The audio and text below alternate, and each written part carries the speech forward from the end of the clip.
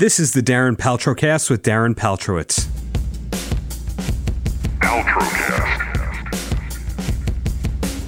I've been interviewing musicians, comedians, and all sorts of entertainers for almost 20 years. Joan Rivers, Flavor Flav, Paris Hilton, members of Guns N' Roses and the Eagles, and countless others.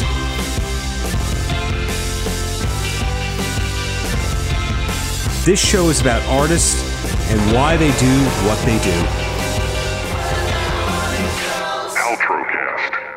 Greetings from beautiful Long Beach, California. I've been here for the past few days to attend the Powwow Festival, thanks to the city of Long Beach, which really is an event worth attending if you're out in the LBC. Long Beach is not only home to the likes of Sublime and Snoop Dogg, but also my favorite airport in the world. My guests for this episode are three very interesting musicians: Scott Stapp, Bananarama singer Karen Dallin, and Todd Rundgren.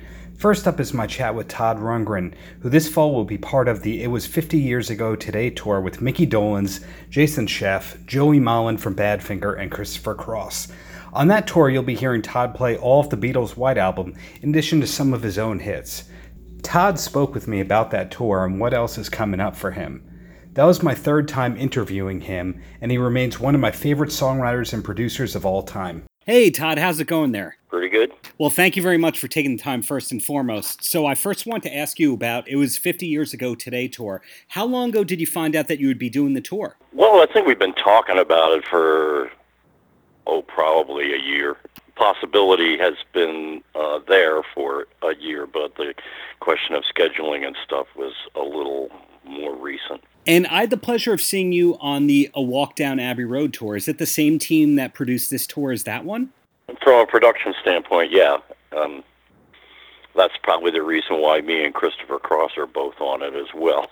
That's of the history that we've had with that other production. So. And is it the same kind of format where you guys are definitely doing a key album but also playing your hits? Yeah, I think that, we got 5 guys, and between us, we each do 2 songs. So, 10 non-Beatles songs, and the rest of them all from the White Album. Well, I've had the pleasure of seeing you live a bunch of times over the years at Westbury Music Fair, and every time I've seen you, it's been a totally different show, a totally different format to the show, and it's always been really, really refreshing. And so with this tour coming up, are you itching at all to do another solo tour, or are you just really taking it one tour at a time? Well, I just got off the road from the Individualist tour, which was essentially a combination concert tour and book promotional tour. So normally I'd probably be looking at another at least 4 or 5 months of touring during the year, but as you mentioned, I've been out quite a lot of recent, and we figure it's time for me to take a little break, maybe until next summer. So for the rest of the year, the Abbey Road thing is the only thing that I'll be doing. And I won't be going out again until at least maybe May of next year. Now, when you say take a break, you recently put out that song, Blow Me with Red Peters. But does a break for you mean, hey, I'm not going to be making music, I'm not going in the studio, or does that mean that you're doing studio work in that downtime? It means I'll be working on other projects, but they won't involve me being on the road so much. I'm still doing collaborations with other artists, so that gives me a little bit more room to do that. I've got a sort of an art project, original work that's going to be mounted in Holland next year, so I've got that to work on. There is a number of other little side projects that require more or less of my attention that don't involve touring. So, there's plenty for me to do besides being on the road. And as a matter of fact, when I'm on the road, I don't accomplish as much as I do when I'm at home. Going back to your recording career, I really like the White Knight album, and not just the music itself, but the concept where you were able to show that you can collaborate with all sorts of people from all sorts of genres of all ages. Was that a wonderful experience in retrospect, or was it just so much work with all the logistics and the collaborations? No, it was a lot of fun. It was a lot of something that I don't normally do, which is co-writing principally because I get very sort of insular when I get around to to composing an album of my own or something like that, and so I mostly go off someplace by myself. So the opportunity to collaborate remotely kind of, it allowed me to have that alone time, to live with the musical ideas, but it also kept me from being in like an echo chamber and only hearing my own ideas. So when I would get something from another artist, and it would be something, more or less unexpected, that would get me excited, because it would be a challenge to me to try and figure out, how do I finish this thing? Often the songs are something that the other artists had worked on for a while and then kind of gave up, and it never made it to completion. And so when I get a chance to listen to it, it suddenly becomes fresher, and I haven't had to go through the whole process of moving something from nothing up until that particular stage of evolution, let's say. So it's more like rather than what you would think of as McCartney and Lennon, where they sit down and bounce ideas off of each other. It's more like a relay race, where you do a leg and then you hand off the baton to somebody else, and then they do the next leg. And then sometimes, you hand the baton back for other sort of improvements or alterations or something like that. But it takes the pressure off of being in the same room with someone else and having to try and produce something within that kind of compressed time period. I have to imagine you're the only artist to collaborate with both Trent Reznor and Hall & Oates, which says a lot about your versatility as an artist. So when you're collaborating with another artist, is it always that you start it and they continue it, or does it really just change on the situation? No, it's completely different depending on the situation. I mean, sometimes I would get something that was, let's say, a whole song, but no melody or words over it. And then I might take that and rearrange it because, people just naturally hear things differently, and what someone might think is a chorus for a song, I might hear as a verse. And so I'll switch things around a little bit. Then there'll be some instances where I will record a song and just hand it off to somebody to make some maybe minor personal adjustments to, and then deliver a performance. So yeah, there's a variety of different ways. There was only one instance in which it was that kind of Lennon-McCartney interaction, and that was Tinfoil Hat with Donald Fagen, because we just happened to be here in Kauai at the same time. And I was finishing up White Night, and I had one song left over that I thought probably was not going to make it onto the record. And I sent it to him, and he started sending titles back to me, and then we had a couple of sit-downs to come up with some lyrics for the song, and then I recorded his vocal, and that was it. So that was the only song that was seemingly like a traditional songwriting collaboration in which two people were in the same room at the same time. I had the pleasure of seeing your Utopia Live concert special on Access TV a couple of months ago. I know it was a DVD and a home video release beyond that. It's amazing to me how you remember so many songs in so many styles and all that. But are you creative beyond the musical realm, or does music get all of your creativity? Well, when we do these larger shows, it involves me more as a kind of as a producer. Not just a record producer, but, I usually am the one that come up with the videos for the shows as well. So I go back to video production, which I had a partnership with a company called New Tech back in the late 80s and the early 90s, which I did essentially all computer animations and generated about, maybe a half a dozen or so different things to my music as well, back in the about 1990 or so, 89, 1990. So I go back to that when we do a presentation or a show that involves a lot of video. I wind up going back to my video production days as well. And as far as creativity in general, I usually have an opinion about what other people do, but I don't necessarily have the skill to do everything.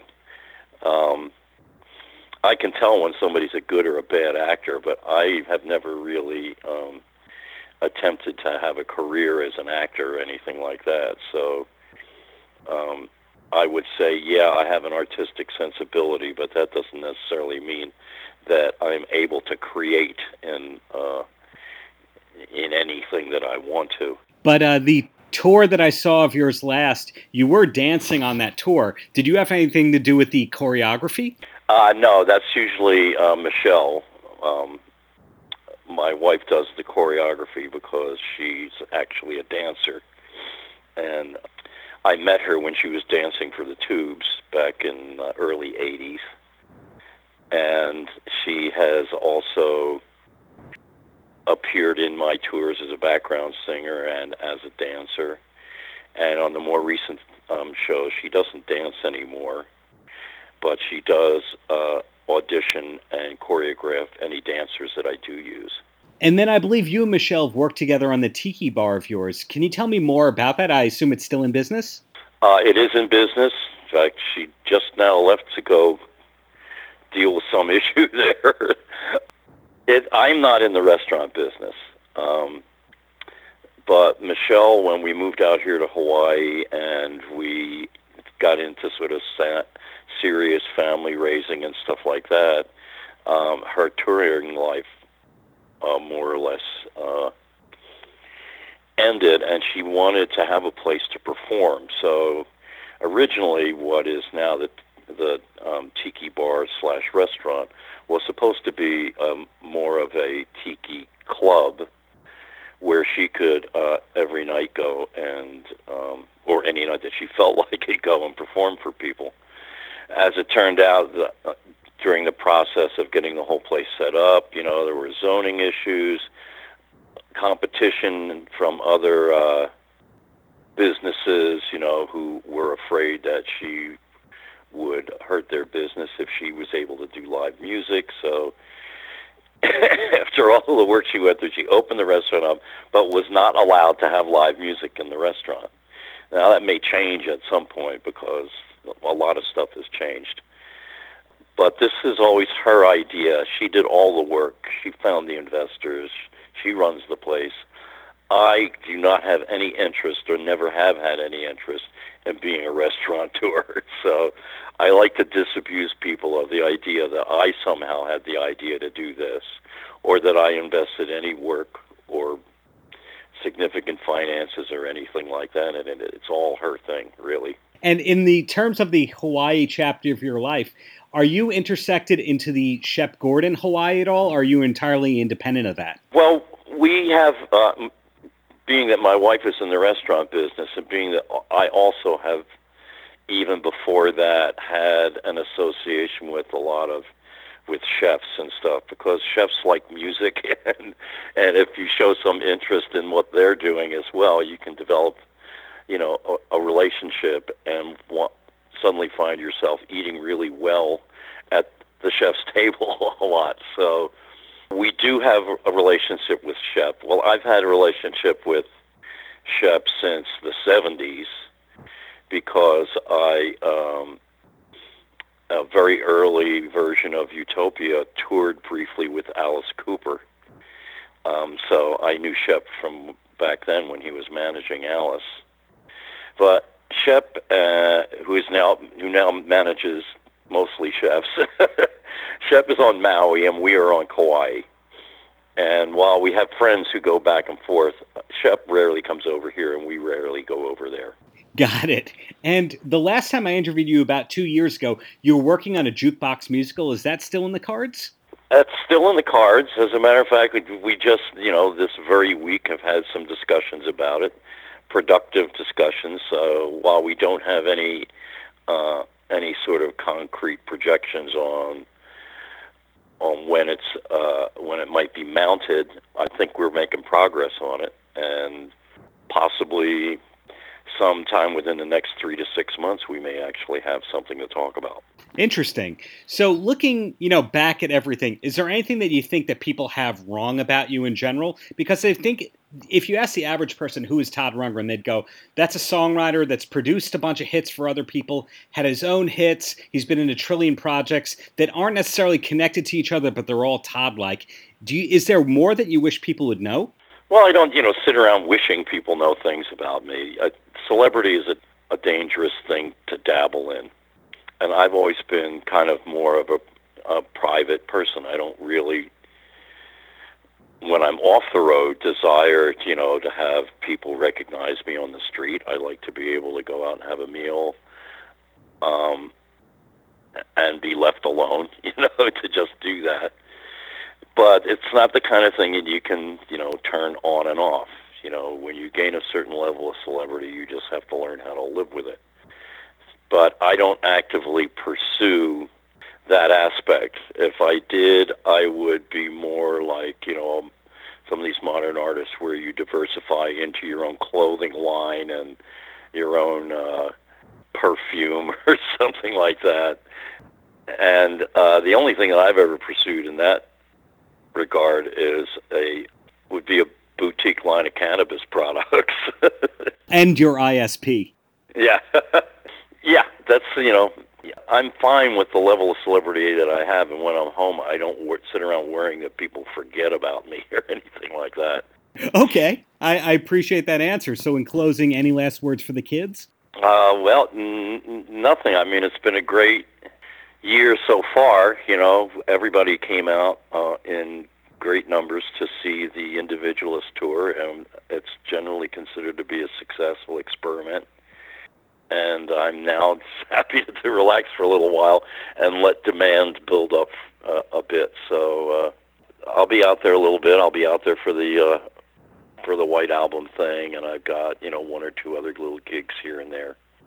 But for the most part, just tell everyone there's nothing wrong here, just except for the fact that I so rarely take this kind of time off. So. Next up is my chat with Bananarama's Karen Dallin, who just released In Stereo, the first new Bananarama album in about a decade. Bananarama is still one of the best-selling pop groups of all time and still playing major festivals all over the world.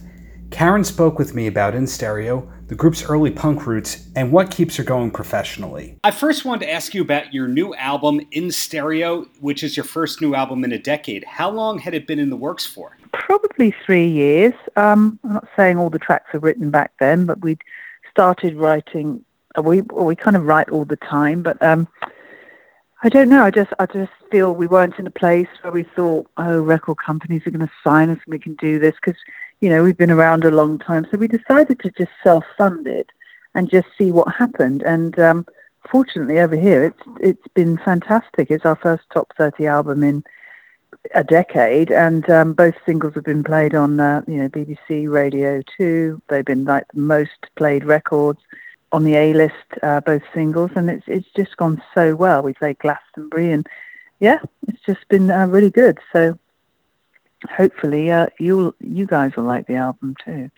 I'm sure we'll like the album. But that's interesting that you said, and we didn't know which record companies would want to sign us, because few artists have sold more albums than Bananarama in the UK and arguably the world. I'm curious where that hesitation comes from. Oh, I think it's just because we've been going for so long, and obviously, your relevance. There are young artists up and coming, and everything can be done in a bedroom now, and it's so different to how it was back in our day. And I don't think there was anybody falling over themselves to get to the new Bananarama album, which, well, maybe that's us just being, cynical. But, I just think you can do things in so many different ways. There's so many different ways of funding it. There's hedge funds and raising money, I forget what they're called, but you raise money through, the internet and all kinds of ways of putting albums out. But we just thought, we'll fund this ourselves. We love music. We've never stopped writing.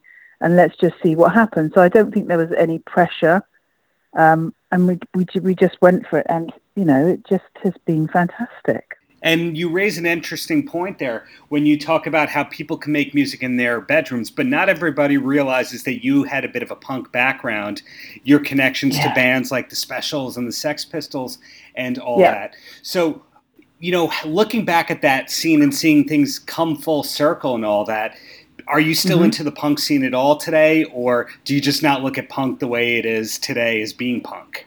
Well, Karen and I were, only little teenagers when punk happened, but it was a great time, that anarchy type thing, even though we had nothing really to rebel against. We loved the fashion and the music, and very much that do it yourself. Not that you had to go to a stage school or be hugely trained. You could just get up when you wanted to write something and be creative. You could just get up and have a go. And I think we took that sort of punk ethic with us when we made our group in the 80s. And it was strange that Karen and I bumped into Paul Cook in a club, the drummer, and we didn't have anywhere to live. We were living in a hostel, and he did offer his where the Sex Pistols used to rehearse, and we had the office above, so we would come in from clubs and stick the guitars in and just thrash around the room. And it was a great beginning, and it wasn't manufactured in any way. It was very organic, and it was very much, Karen and I came from that sort of background and just went to clubs and loved music. So it was very authentic, I think, which it's not necessarily so much because there are so many reality shows now. I don't know how it is in America. I'm sure it's pretty much similar to here. But there's so many options of how you can become successful as a musician, whereas back in the day you had to tour. And for us, we were lucky it was the beginning of MTV, so, the videos were everywhere, so it made it slightly easier. But we absolutely love touring. Karen and I can't get enough of touring, and we just, we do it all the time now. And yes, it is the same thing in the States. You hit the nail on the head right there. And speaking of touring, if the statistics and the research are correct that you've had 28 UK top 50 hits, when you're putting together a set list these days, is it pretty much all the hits and then one or two new songs, or how do you usually structure it? No, do you know what? It was for a while, and then in the last maybe 3 years, we've just introduced, because all the fans were saying, well, why can't we hear some more of the duo stuff, not just stuff we did in the early 80s? So now it's sort of half and half, and people were always going to want to hear the massive hits, but Karen and I have made more albums as a duo now than as a trio.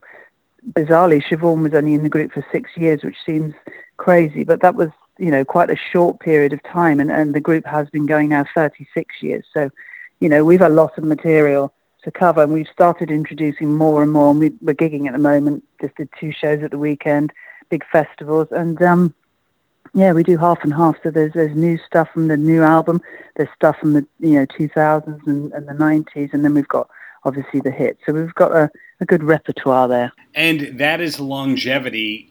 I believe you just said 36 years, that very, very few bands reach, especially at your level. And I'm curious, as somebody who had these top level hits for a long time, and then you had a period where obviously it's no longer cool to be Bananarama, and then it's suddenly cool to be Bananarama again, and it's just nothing but hits when you play live. I'm curious when you realized that this was going to be a long-term career, regardless of whether or not you were going to have top 40 hits. Yes, well, strangely, I mean, I was 18 when I started, so when we had the hits, and we worked with the Fun Boy 3, and we were on top of the pops, and we didn't really care if it happened, it was a long career or it wasn't. But the longer it went on, and especially once we had Cool Summer's the top 10 in the States, it was very much like, wow, we can reach out all over the world. And for a long time, the hits kept coming. And then when it first doesn't, you have a song that isn't a hit, it's like, oh, what's happened here? What's going on? Because you do imagine it will go on forever. And you put out an album, it's not as successful as the,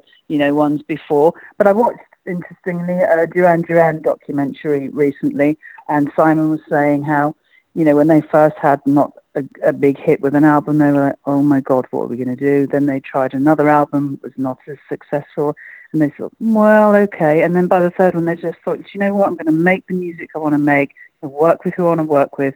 We've got a fan base. If people want to buy it, they're going to buy it. So it's not that competition to get in the charts.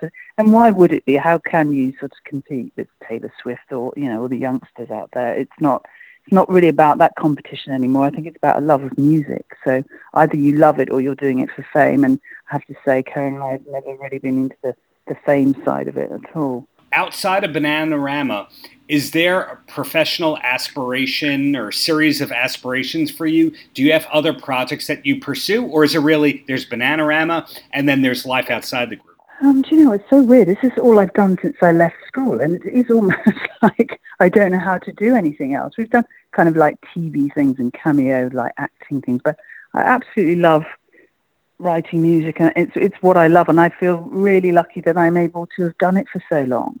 Obviously, we have kids, and we have a life outside of it, but just love music and love touring. I think because we didn't tour until 1989, and Siobhan had left, so Jackie joined for a couple of years, Jackie O'Sullivan. We did a big world tour, absolutely loved it, and now we've got our own band, and we've been touring for the last sort of 10, 15 years, and that's really what we love doing. So, and then having the album out as well and touring with that album, it was just the icing on the cake. And we got to play Glastonbury last week, so that was just amazing. And outside of the UK and US, pardon my ignorance, but what are some of the territories where you've gotten to tour a lot over the years, or at least have a big following? Definitely Asia. We're about to go to Japan in August, and we're playing festivals called Summer Sonic. Summer Sonic. They're like 50,000. They have like the Foo Fighters and all kinds of different acts. So it's great to have a whole different genre of music there. Not 80s stuff. It's just loads of different artists from all different eras and current, older ones, whatever. But it's really looking forward to that. So yeah, Asia definitely, France, Germany. Yeah, Summer Sonic is a massive festival in Japan. I believe it's a 2-day festival and all that. Yeah. And that brings to mind the question that I often have when artists have fame in Japan is, were your hits in the UK and the US the same hits in Japan, or is it different albums charted differently? Pretty much all of the 80s stuff was a hit in Japan. And then Karen and I used to go out there with other albums, I think with Pop Life and maybe even Ultraviolet, which wasn't even particularly successful, wasn't released in the UK. But yes, it's strange what we worked with a Japanese artist out there, and he remixed a track, and so that gives you a sort of inroad into their culture. But they basically are, I don't know, 80-90% domestic kind of music. So it was great when we broke through as that sort of 10% from outside of Japan. And then looking ahead that you have this new album that's out this month, your first in 10 years, do you know what 2 years from now for your career looks like, or do things really go, 1-2 months at a time? Pretty much. We've signed with CAA, with AEG as promoters, and they're really into us touring again. And bizarrely, Karen and I want to make another album. It's just like, this has gone so well and we've enjoyed it so much. We just think, I don't think you can put a time limit on something or an age limit. It's just for as long as we want to do it, and as long as people want to buy it, we'll probably make music. I never thought I'd say that at 18, but there you go. Well, yeah, I saw that your recent quote, or at least it was a couple of years ago, where you said that age doesn't bother you because you're not trying to be teenagers. So clearly you're a group that is going to have longevity if you're not trying to keep up. So I guess in closing, any last words for the kids? I would always say you've got to stick with your gut instinct and make the music you want to make, and don't be swayed by, look, if you wear this or if you sing this, you'll be...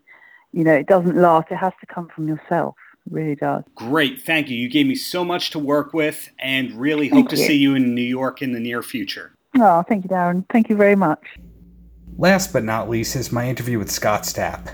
Odds are that you first learned about Scott through his work with Creed, yet his solo career has been going on for longer than his Creed tenure did. Scott's new album is called The Space Between the Shadows, and it was released the day after I spoke with Scott by phone. I had the chance to learn more about the space between the shadows, while Scott also opened up about his surprising hobby outside of music and family. Hey, Darren. This is Scott Stapp calling for an interview. Hey, how's it going there, Scott? Good, man. How you doing? I am doing great today. Excited to be talking to you, and I know that your new album comes out tomorrow. How long did you spend making this album? Because you already have 4 singles released from it. I think if you added up the time spent in the studio and actually writing, it was probably about weeks writing and recording, and then we went to mix and mastering. But I had 5 years worth of ideas and thoughts and notes and just a lot of life lived to draw from. So, but actual, like I said, getting into the studio and finalizing the songs and recording them and everything, 8 weeks. And do you know which song that you wrote first, or at least recorded first? Yeah, the first song I wrote, it didn't make the record. It's called "Where Are You Now?" But that song led to "World I Used to Know." Did you record a lot more than you actually put on the album? Not really. Maybe 3 or 4 additional songs, which isn't too much. But we included 2 B-sides on the digital download as well as the album and the vinyl. But in addition to that, maybe 3 or 4 other songs. And when you decide to make a solo album, did you already have the label attached, or did you make it and then start shopping for record labels? It's funny how that situation worked. We were, prior to making the record, about to close a deal with another label, aside from Napalm. We began speaking with them and met with them and just felt like it was a better fit, and we'd get more personal attention than the big major label. And it kind of reminded me of the scenario with Creed with Wind Up years ago. And I saw how beneficial that was to be with a smaller label and the personal attention that you get. And so it was probably at the same time, it was actually, the contract was actually finished, but deals were happening prior to the music being done. And between this and your last album, you had done some recording and writing with the band Art of Anarchy. Is that one still active, or is that just a one-off for you? That is a one-off for me at this point. Got it. Do you have other one-offs that you like to do, or is really the focus on the whole Scott Stapp solo career? Right now, the main focus and the sole focus is on my solo career and this new record, and I can't wait to share it with the world. Now, when somebody's going to be seeing you live on the upcoming tour, do you mostly play songs from the new album, or is it a mix of things from throughout your career? I'll be playing probably 8 songs off the new record, maybe a couple other songs off previous solo records, and then maybe 6 Creed songs. It goes through my entire catalog, but with more of a focus on this new record. But I still, play my Creed material as well. As somebody who sold countless millions of records with Creed, is it still thrilling for you to make an album? Because a lot of artists at a certain point go, I like playing the songs live, I don't like being in the studio. I love being in the studio. I wouldn't be doing this if I didn't love every aspect of it. And so I love being in the studio, love making new music, love performing live. And so, I'm fortunate that I'm still passionate about all of it. And are you the sort of artist that's writing every day or frequently, even if there isn't an album to make? I wouldn't say every day, but as inspiration hits, I'll jot down ideas or record something into my phone or, into a program on my computer along the way if I feel it's worthwhile. But, I found over the last, I would say, 7 or 8 years that what I end up using from that are bits and pieces. But I'm always in a creative state. When something hits me, I definitely, document it. When you're writing music or writing songs in general, is it that you just have the vocal line, or do you actually sit down with an instrument and start playing and sing over it? It comes in both forms. Sometimes it comes with me and an acoustic guitar first, and other time it can come with a lyric or just a vocal melody. So it comes in both ways. Do you also play piano besides guitar? I play well enough on guitar and piano to write, but I'm not by any means a virtuoso or a lead. I just know them well enough to use them as tools for writing.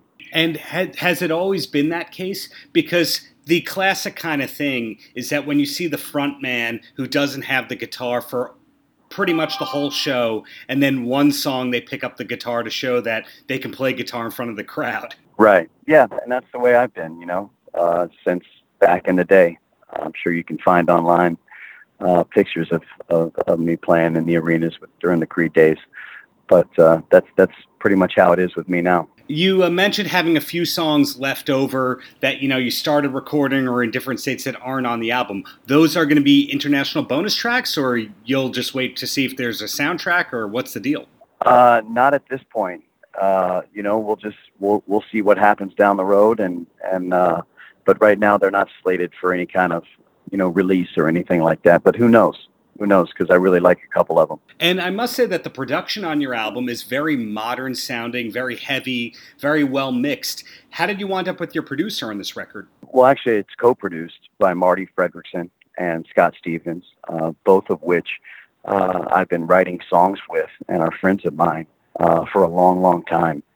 And so, I called them and we decided to take it to the next level. And they know me very well and we're friends. And so I really felt like I would get honest, direct feedback, and also they would push me. And that's exactly what happened. And then away from the music, you're one of those people that people pretty much just know for the music. Do you have any hobbies or any things that a lot of your time goes into besides music and family? Aside from music and family, I get some rounds of golf in every now and then. I know you mentioned family, but I do coach my son a lot in his baseball, football, and basketball, and that's pretty much it, man. Family and music and some golf here and there. I find that more people from hard rock are into golf than not, and it's a very surprising thing. Like, for example, everyone knows about Alice Cooper and they know about Judas Priest, but the band Dirty Heads, they're big golfers, and a lot of people from their local punk scene are into golf. Do you golf at just a local country club, or do you golf with other musicians?